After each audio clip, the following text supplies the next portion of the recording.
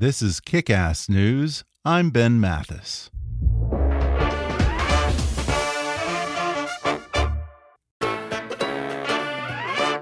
Hi, I'm Ben Mathis. Welcome to Kick-Ass News. It's been more than a year since Donald Trump ran the most improbable presidential campaign in American history and won. But even today, political analysts, pundits, and historians are still trying to make heads or tails of the 2016 election and the victory that no one saw coming. Now, for the first time, comes the inside story of how it all happened, written by the guys in the room, two of Trump's closest campaign advisors, the fiery and at times controversial Corey Lewandowski, who served as campaign manager to Donald Trump, and David Bossie, who was deputy campaign manager and later deputy executive director of Trump's presidential transition team. In their new book, titled Let Trump Be Trump, the inside story of his rise to the presidency, Corey and Dave give a moment-by-moment eyewitness account of the stories behind the headlines, from the Access Hollywood recording and the palace intrigues of Paul Manafort, Steve Bannon, and Reince Priebus, to the last-moment comeback and a victory that rocked the political world. Today they join me on the podcast to talk about the man they still call the boss, his seemingly limitless energy, and his obsession with leaks and loyalty. They discuss some of the tense moments on the campaign, including the announcement speech where Trump went off script to suggest that many illegal immigrants are rapists and murderers, the attack on Senator John McCain's military service record that Corey says nearly ended Trump's candidacy, and the make-or-break meeting of the campaign's inner circle after the infamous Billy Bush tapes surfaced. Corey talks frankly about his falling out with the Trump kids and his opinion of Paul Manafort, and they settle once and for all whether the Russia investigation's George Papadopoulos was a campaign insider or a coffee boy. Coming up with David Bossie and Corey Lewandowski in just a moment.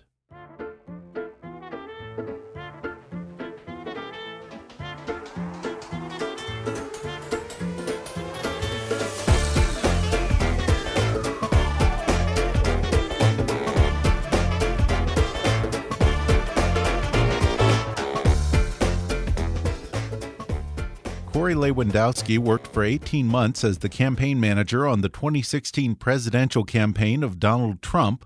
He was brought on board by David Bossie, the deputy campaign manager, who later served as deputy executive director of the presidential transition team for Donald Trump. Together, David Bossie and Corey Lewandowski have written about that wild ride in a new book titled Let Trump Be Trump, the inside story of his rise to the presidency. Guys, thanks for joining me on the podcast. Thanks for having us. Our pleasure. Well, the title says it all, Let Trump Be Trump. I think, Corey, you even kept that mantra up on a whiteboard in the campaign headquarters. How long did it take for you and Dave, both experienced political strategists, to reach the conclusion that Donald Trump was not the kind of candidate you could manage in the traditional way? When did you realize that you had to just let Trump be Trump, as you say? Well, we looked at coming on board to the Trump campaign, understanding the success that Mr. Trump had already had in his life, whether as a real estate developer in New York, an author, or a television personality. I don't ever think that we thought it was our job to try and change him, to make him into somebody he wasn't. So let Trump be Trump was the mantra of the campaign from very early on, because he has achieved such remarkable success that if we let him be himself, we knew he could achieve that same type of success in the world of politics. I'd be interested to hear about your first meetings with Donald Trump. What was that interview process? Is it anything like The Apprentice? No. First of all, I met Mr. Trump in 2010, and I introduced him to Corey in 2008 on April 12, 2014. So I'd known him for many years, and we got introduced by Steve Wynn, who is another friend of mine, and Mr. Trump's. And I was raising money for Children's Hospital. My son had had 4 brain surgeries and 2 open heart surgeries, and was I was raising money for Children's Hospital here in Washington, D.C., so other children and other families could have unbelievable health care like my son received. And so Steve Wynn was helping me, and he said, and Mr. Trump purchased the location where I was holding my golf tournament. So Mr. Wynn introduced me to him and said, "Hey, he might help you with Children's Hospital," and that's what he did. Without no politics involved, without any fanfare or press, I got to know Mr. Trump, and he helped me with my Children's Hospital golf tournament for many years. I don't even play golf, but I do one to help raise money.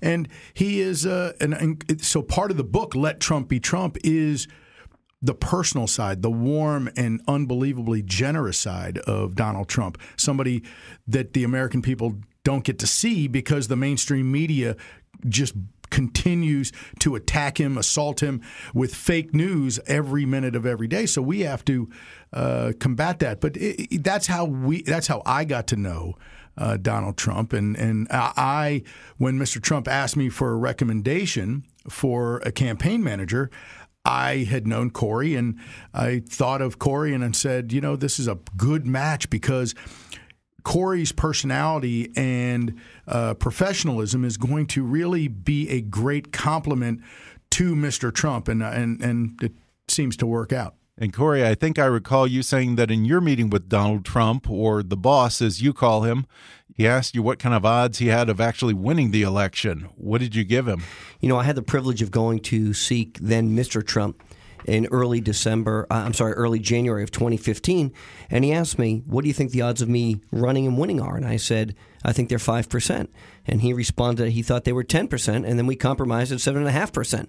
Because, back in January of 2015, the political field was just being assembled, and it was some of the greatest Republican Party operatives and politicians that the country had to offer. Governors and senators and business executives and leaders from around the country and former brothers of presidents. And so many, many people never thought that Donald Trump was truly going to run. And what he and I discussed that day in January of 2015 was, what is the path to go forward? What are the 3 states that we need to compete in? And what we write about in the book is Iowa, New Hampshire, South Carolina. If we make it through those first 3, that will be a good test of where people think you are, because they're all very different. They're geographically different. They're electorally very different. And what we saw was this candidate won 38 primaries and caucuses and got more votes than any candidate in the history of the Republican Party, including Eisenhower, who won World War II. Yeah, and once Trump cleared those 3 early primary states, it seems that there was just no slowing him down after that. But I want to rewind back a few months to the day that Donald Trump announced his candidacy after that memorable entrance down the escalators at Trump Tower. You say that you had written a more traditional announcement speech for Trump, which he approved and you shared with some of the press ahead of the formal announcement. But after he approved the speech, you say that was the last time Trump actually glanced at it. As would become his signature style, he ended up speaking off the cuff, most notably saying that Mexico is sending us their rapists and murderers.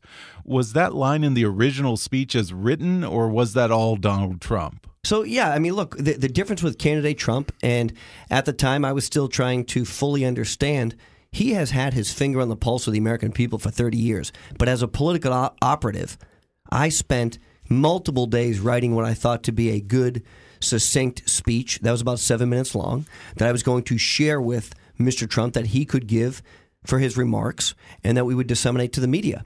And he thanked me for my time writing that speech, put it in his pocket, and then went on his way to talk. And really, what many people don't remember is when he made that speech on June 16th of 2015, there was no fanfare. There was no uproar over his speech. There was no chaos. The world did not come to an end. But what happened 2 days later was a madman walked into a church in South Carolina, opened fire, and killed a number of people. And Hillary Clinton turned around and blamed candidate Trump for that. And it was one of the most disgusting things that happened in the campaign. And then the media uproar of what his speech was from days before. But the bottom line was there was a sick, deranged individual who walked into that church in South Carolina. And Hillary Clinton thought she was damaging Donald Trump by blaming him. But what happened was it only increased his resolve and reminded the people of America that Donald Trump had nothing to do with that, and Hillary was trying to do this for political gain. And then and only then did the mainstream media go back and start dissecting his speech word for word. And his premature demise as a candidate, right? throughout the election, but somehow he seemed to be the candidate with 9 lives. Another one of these early controversies that many in the media predicted would be the end of Trump was the speech when he disparaged Senator John McCain's service record in Vietnam. Corey, even you said you didn't feel good about that. At the time, did you think that he should have apologized for that remark? And did you think he was going to be able to survive that? Well, what we talk about in the book, Let Trump Be Trump, is, I'm a typical political operative, and I mean that in the worst sense, because I don't understand how Donald Trump thinks at the time. And I'm trying to tell him, sir, nobody says this stuff, and I think you should go down and hold a press conference. And he agreed. Ultimately, he went down and he held a 28-minute-long press conference, and he talked about the need to provide better care for our veterans, to establish a hotline so if they needed help, he would be there, to make sure that the veterans in the state of Arizona, and specifically at the Phoenix VA, didn't die waiting in line. And he raised that issue on the campaign, and he touched on something nobody else had the guts or the nerve to touch on. And what we saw in the primaries and ultimately in the general election was those active duty military, those veterans, those first responders, those law enforcement officers turned out in droves to support this candidate because he touched on making sure that they had every tool necessary, both while they were in service and after they left the service, to have the best care necessary. Nobody else was doing that, but Donald Trump talked about it to get it done. When the McCain issue came up, I think you said that you predicted then and there that if he survived that controversy, he was going to be president. I did say that. We were leaving Iowa that day. We got on the airplane, and I turned to one of the staffers and I said, I've never been through anything like this. I don't think anybody had. And the campaign was still relatively new. It was the first 30 days, and we were just about to hit number 1 for the first time in the campaign and never look back. And I said, if Donald Trump survives this on Monday and we're still in this race, he will be the president of the United States. And look, I think that was a little fortuitous, and there were a lot of lucky breaks, but he's the hardest working individual I had ever seen in my life. He works 18 hours a day and wears out his staff that are 20, 30, 40 years younger than him because he never stops. And through his sheer will and tenacity, he outworked 16 Republican primary opponents. And through the schedule that Dave put together that we outline in the book, Let Trump Be Trump, and the miles that we flew on that plane, 998,000 gallons of jet fuel, 45 states, 722 segments, 235 cities. Donald Trump was on every single one of them. He sheer outworked his opponent, and he buried Hillary Clinton with his work ethic. Well, yeah, since you brought it up, I want to talk about Trump's energy. His people always talk about how he never seems to slow down. He only sleeps a few hours a night, and yet he seems to have this endless reservoir of energy. In all the times that you guys were working on the campaign, traveling with him on Trump Force One, hitting event after event, did you ever see him fall asleep or even seem to wear down a little? Not even for a second. I'm a lot younger than him. Corey's even younger than I am. And he would drive us both into the ground, and staffers younger than us. So we were working as hard as we could, and we couldn't keep up with him. He was an amazing, his stamina was like nothing we'd ever seen. We did 4, 5, 6 events a day, every day for weeks leading up to the election. And he never stopped. And so we would use all the time zones to our advantage to build a schedule. We would go hopscotch across the country, multiple different states. And he would give an hour-long speech in each one of these because we tried to say to him, Mr. Trump, just give a shorter speech. Give a shorter speech. Give 30 minutes.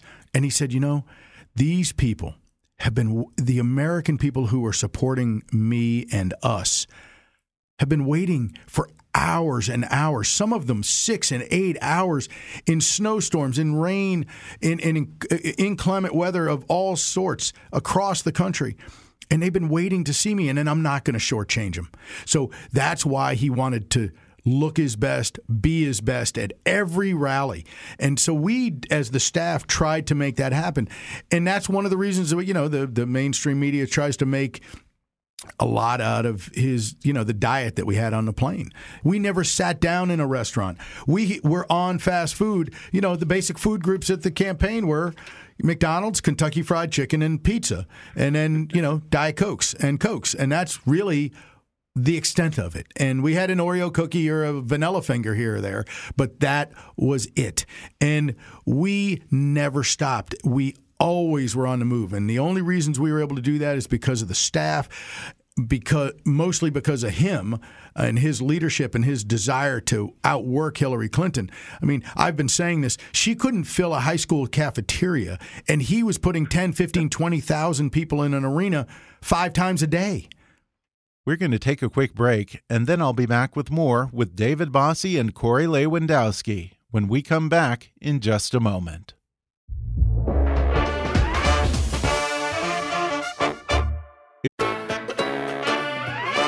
Well, things started to get a little hot for you, Corey, in the spring of 2016. You got some unwanted attention over the alleged grabbing incident with a reporter from Breitbart.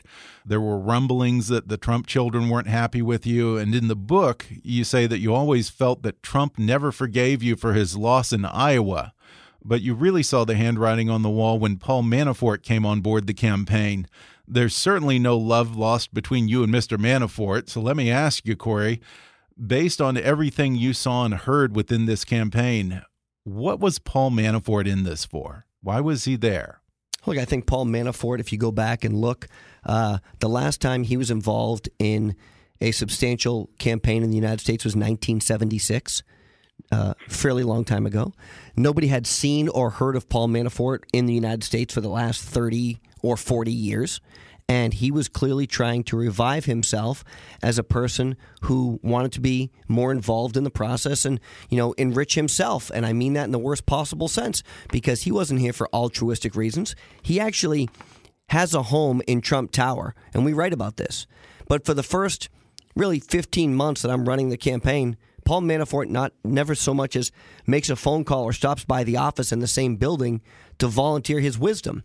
And it isn't until basically candidate Trump is now all but the Republican nominee where he decides to get himself involved. And, there's a lot of animosity for a person who's supposed to be there for the candidate, and we find out it's really all about him. And at the time, was there any discussion or concerns within the campaign about his shady dealings in Ukraine?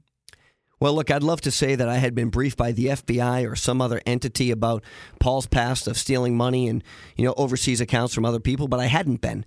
And I was, at that time, it was a very, very small operation. In March of 2015, I bet you the campaign, all in, including all the state staff, was no more than 40 people. And we were looking for help. And Dave kept telling me, Corey, you got to bring people in to help you. You have to bring people in to help you. And Paul's comparative advantage was that before the invention of the fax machine, he was involved in a contested Republican convention. It was Ronald Reagan versus Gerald Ford in 1976.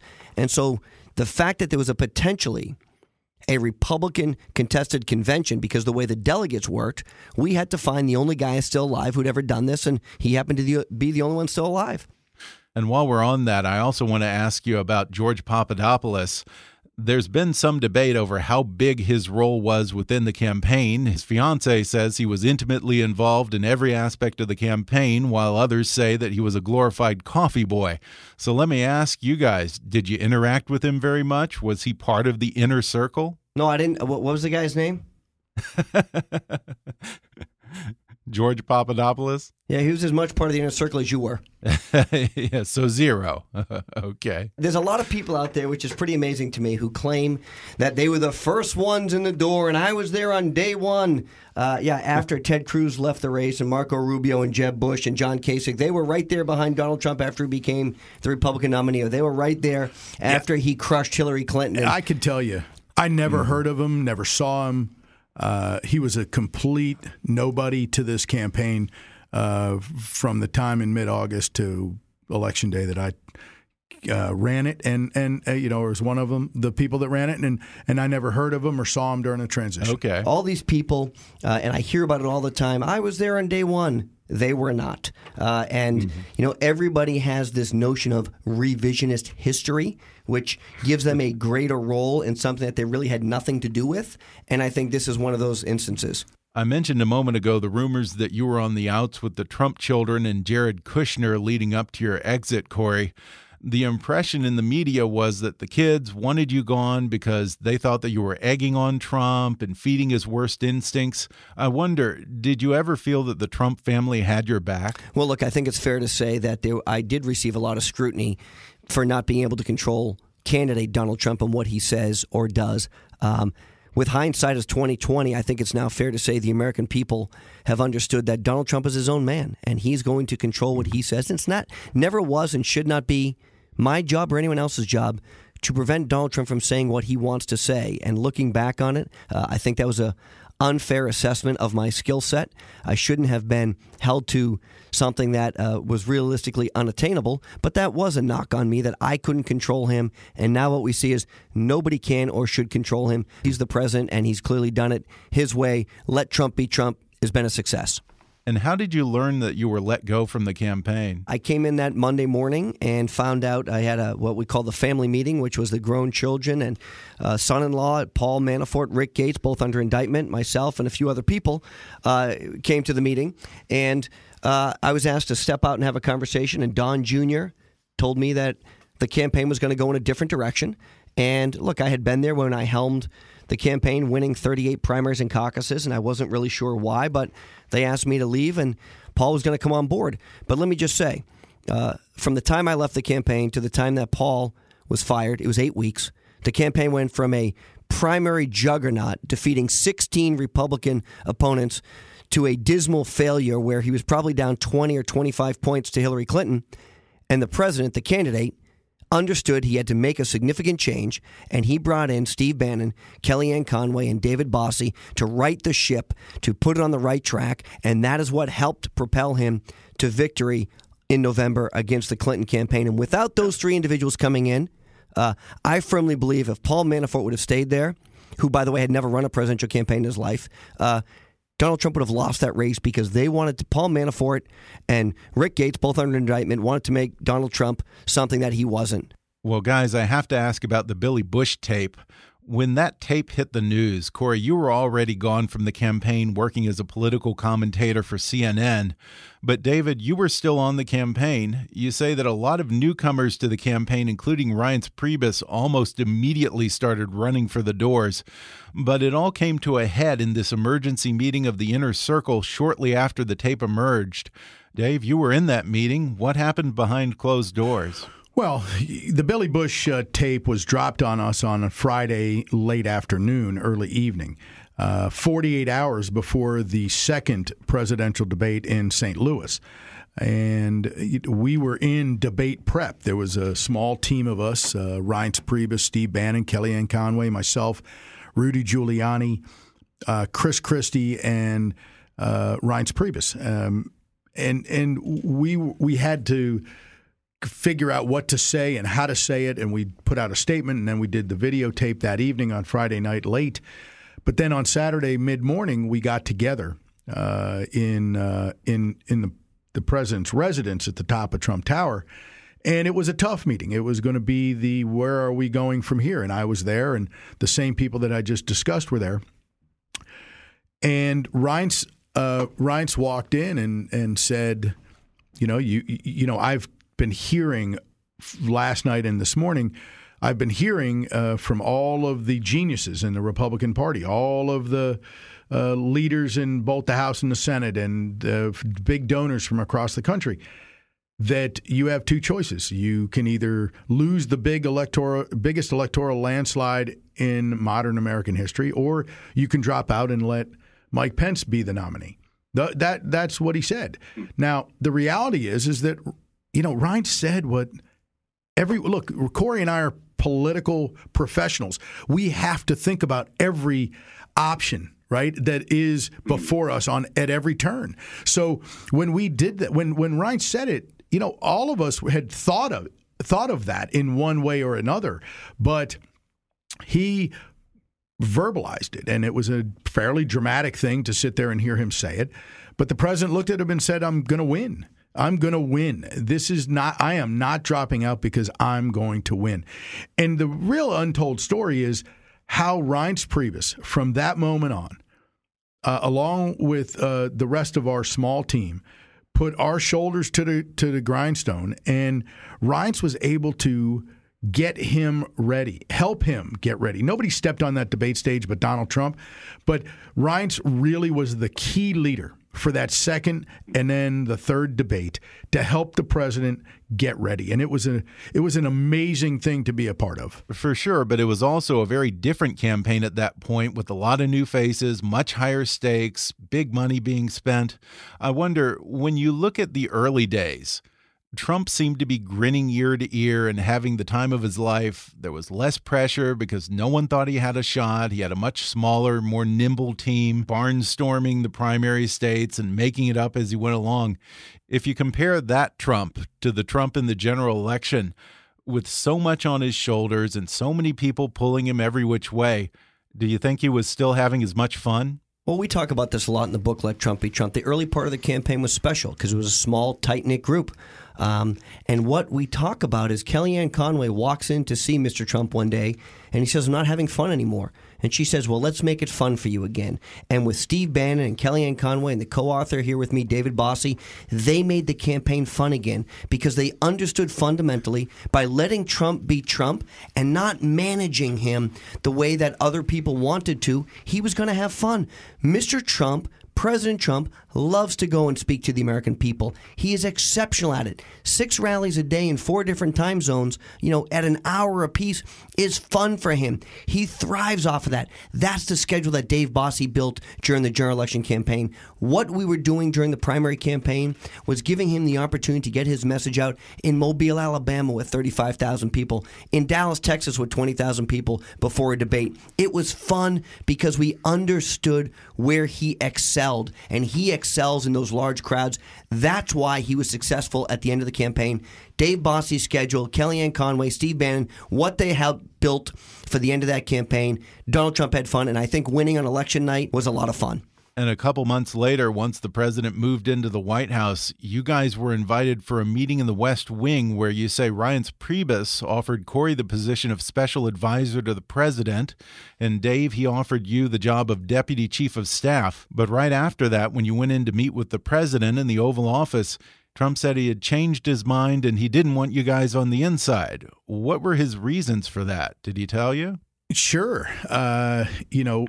Corey and I are two, just average blue-collar guys. It's kind of funny, but we're from down the street from each other. Corey's from Lowell, Mass. I'm from a much poorer area in East Boston. And Corey hates to hear that, but I was a poor. That's gonna be tough because I was really poor. Exactly. So we have it is a it was an amazing experience, and when the president said to us, "I don't want you coming in here," he wasn't doing it as a negative. He saw 2 guys, I think, in Dave and Corey, who've been loyal, who've been there from day one, who fight for him every day on television. And he was very clear. We talk about this in Let Trump Be Trump at the end of the book. He wasn't happy with the way the staff was functioning. And he said, if my staff doesn't do something different, because he was working his tail off. He had just come back from his first overseas trip. He said, I'm going to make a change. And I don't want you guys to be part of that change. So that loyalty that he gave to us that day, we write about it. The campaign was about his loyalty to the staff and the staff loyalty to him. So it was very humbling that he thought of us in a way to make sure that if a staff change was coming, Dave and I wouldn't have been part of that change. And I believe I recall you saying that during that meeting, Trump was sort of obsessed with leaks coming out of the White House at the time, and he even asked you guys who you thought the leaker was. He did. He sure did. He actually thought he knew. Oh, really? Who did he think it was? Well, we articulated in the book, in Let Trump Be Trump. This guy has the best political instincts of anybody. And look, he thought there were many leakers, not just one. But he identified Steve Bannon as one of the people that he thought was leaking. And as you were walking out of that meeting, you actually ran into Steve Bannon. What did he say to you when you told him you weren't going to be moving in? I'll clean it up a little bit, but he basically said, that's really unfortunate because you two are my ticket out of here. I was going to punch out when you two came in. So, that was a fairly dramatic thing, and Reince was very disappointed. Reince tried to, wrangle us back in over the next several days, but it just didn't work out. And you know what? It turns out that 6-8 weeks later, the president did make a change, and we saved ourselves, an enormous headache. From everything we're seeing, it seems that way. Well, before we go, you guys admit in the book that sometimes you're glad that you're on the outside and not in the pressure cooker that is the West Wing. But then again, sometimes you think you're just waiting for Trump to call you back in. Which one of those are you feeling today? Well, look, Dave is about to leave because he's going to the White House for the Christmas party. I'm going to go a little later tonight. So I think it's fair to say that Dave has 4 young children. I have 4 young children. To work inside that White House is an amazing privilege. It is the Super Bowl for political consultants. But it is also an 18 to 20-hour, 7-day-a-week, all-consuming obligation. And I and Dave have both been gone from our families for so long. It is selfish for us to go inside that building right now. We can be better advocates on the outside. Now, there may come a time where the president calls and says, Dave, Corey, I need you to be here. And if that time comes, I will tell you, I will serve my president in any capacity he asks me to.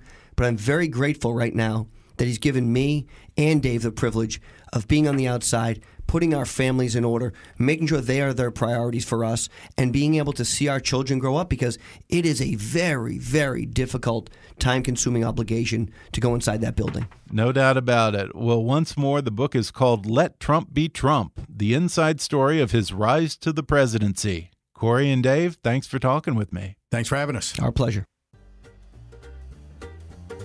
Thanks again to Corey Lewandowski and David Bossie for coming on the podcast. Order their book, Let Trump Be Trump, on Amazon or download the audio version at audible.com. Follow them on Twitter at @CLewandowski and @David_Bossie. Today's episode was sponsored by Credible.com. Credible.com is an online marketplace for student loan refinancing.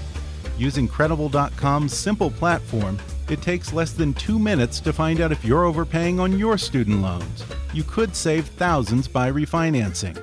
All you have to do is visit Credible.com/kick, answer a few questions, and right away you'll get real rates, not ranges of rates, from multiple lenders. Checking your rates will not affect your credit score, so you really have nothing to lose. The average user who refinances through Credible.com saves almost $19,000 over the life of their loan. And for a limited time, my listeners will get a $200 welcome bonus when refinancing through Credible.com/kick. That's Credible.com/kick. If you haven't already, be sure to subscribe to Kick-Ass News on iTunes and leave us a review. You can follow us on Facebook or on Twitter at @KickassNewsPod. And as always, I welcome your comments, questions, and ideas at comments@kickassnews.com. I'm Ben Mathis, and thanks for listening to Kick-Ass News.